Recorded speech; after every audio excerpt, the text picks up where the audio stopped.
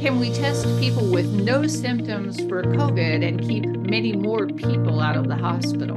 Air pollution and dysfunction of lung immune system, Is there an upside to fatal motorcycle crashes? and making teens with ADHD better drivers. That's what we're talking about this week on Double T Health Watch, your weekly look at the medical headlines from Texas Tech University Health Sciences Center in El Paso. I'm Elizabeth Tracy, a Baltimore-based medical journalist. And I'm Rick Lang, president of Texas Tech University Health Sciences Center in El Paso. I'm also dean of the Paul L. Foster School of Medicine.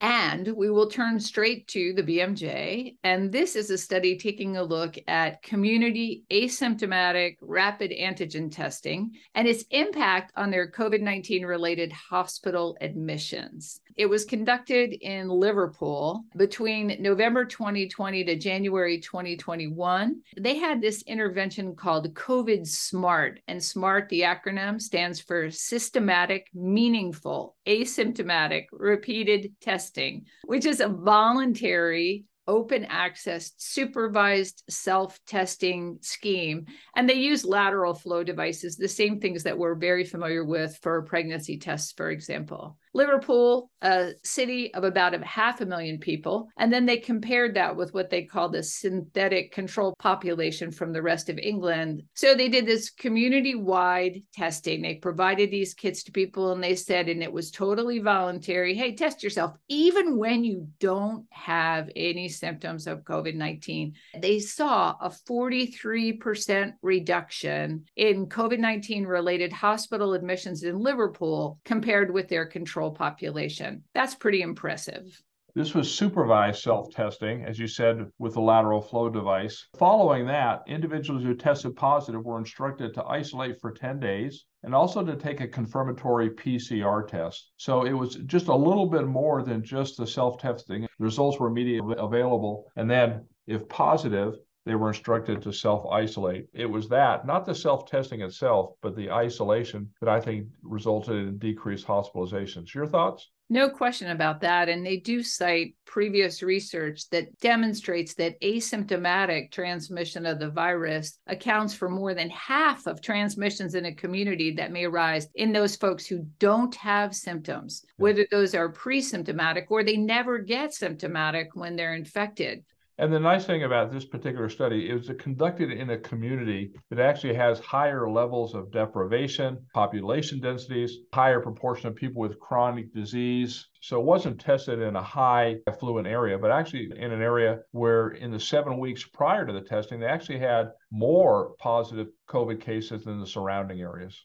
Yes, they did note that although this program was popular overall, there was lower uptake among Black, Asian, and ethnic minority groups in the neighborhoods that were identified as deprived and in areas that were some distance from the test sites, also including populations who are less confident in using internet technologies, such as some older people. It'd be nice to repeat this study in the current situation. I agree. They do also say that this community was motivated by shared identity, civic pride, and a desire to protect others. And I'm afraid I'm a little cynical about the possibilities if we try to apply this to other populations. Let's move from this study. We're talking about infection of the lung. Let's turn to a Nature Medicine article that looks at inhaled particulate accumulation with age and how it affects the immune function and the architecture of the lymph nodes in lung tissue. There's a disproportionate increased impact of lung infections and cancer in individuals over the age of 65. And by the way, that's going to be 20% of the population in the next 30 years. And in fact, if you look at mortality from COVID infection, if you're over 75, it's 80-fold greater mortality than in younger adults. What is it about the immune system in older adults that makes them more susceptible? What these investigators did was they took 84 organ donors aged between 11 and 93 years old, and they looked at the lymph nodes in the lung and in the gut. Now, these lymph nodes are where the accumulation of white cells, B cells, and T cells that fight infection are located. If you compare the lymph nodes in the lung to the lymph nodes in the gut, the ones in the lung have a higher likelihood of being black or having particulate matter, whereas the lymph nodes in the gut really don't have those at all. The older the individuals were, the more likely they were to have particulate matter in the lymph nodes. They could quantitate that. And then when they looked at the specific white cells, the T cells, and the macrophages that had this particulate matter, they had decreased immune capability. It's the author's belief that this chronic accumulation of particulate matter adversely affects immune function in the lung, and that, as part of the aging process, is what makes older individuals more susceptible to other infections and to cancer. We've talked so much about particulate matter. We know that it is increasing worldwide, that it's impacting people who are younger. Gosh, I'm thinking of studies where we've described much higher rates of disease in people who live proximal to highways, for example. My concern here is, okay, if we do note that this resident particulate matter, if you will, is problematic, is there any way we can get rid of it?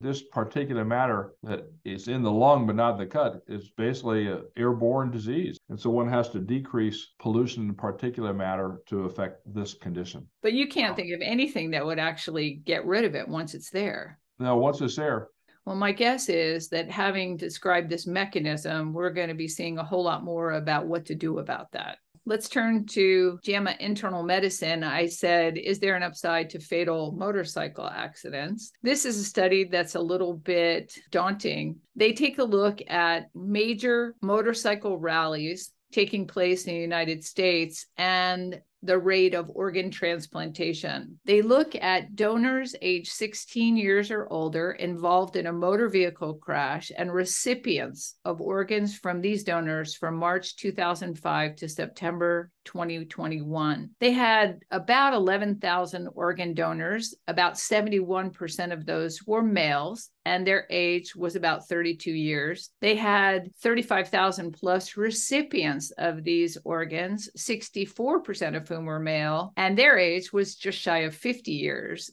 When they looked at the data relative to these motorcycle rallies, they found that there were 21% more organ donors per day and 26% more transplant recipients per day when the rallies were taking place compared with 4 weeks before and after the rallies in the regions where they were held. So what's clear is that there are a whole lot more motorcycle fatalities during big motorcycle rallies, and that it does result in a higher rate of organ transplantation.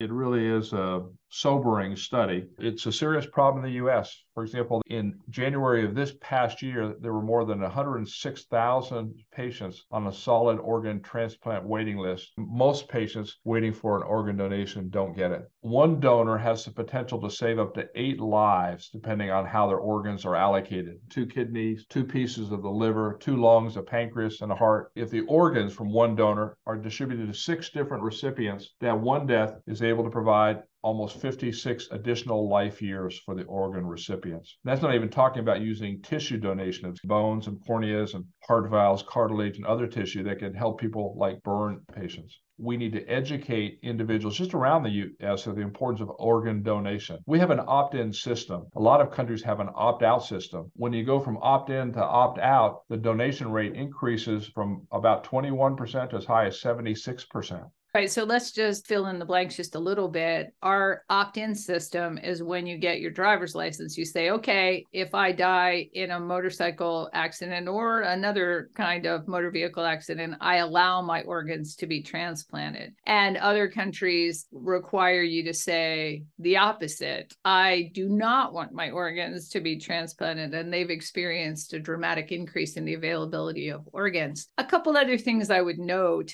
They do say that alcohol was involved in a significant number of these crashes. And also this lack of helmet use. Helmet use can prevent almost 40% of fatalities relative to motorcycle crashes.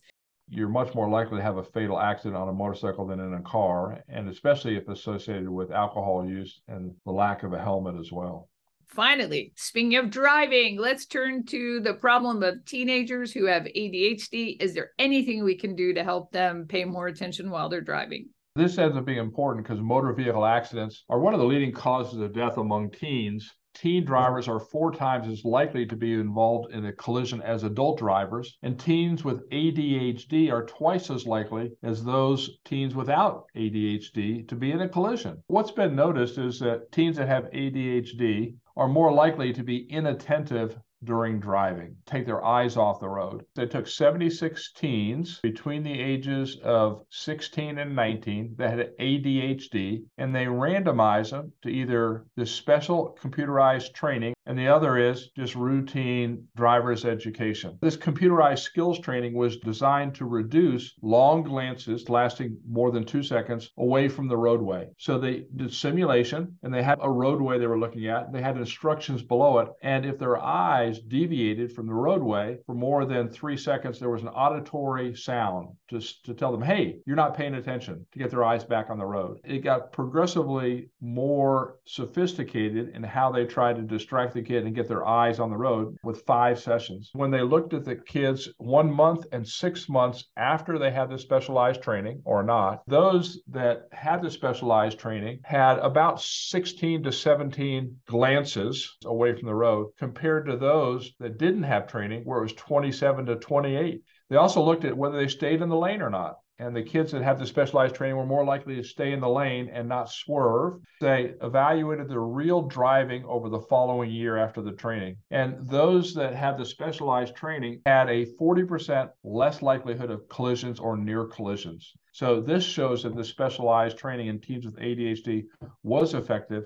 Let's just mention this is in the New England Journal of Medicine. And this sounds fabulous to me because kids, at least in my exposures to them so far, really enjoy these kinds of video interventions, and they play lots of them already. And gosh, wouldn't it be great if we could switch them to things that produce skills that were helpful? And we've seen that also. Training things for surgeons and manual dexterity. I think that there is a role for these.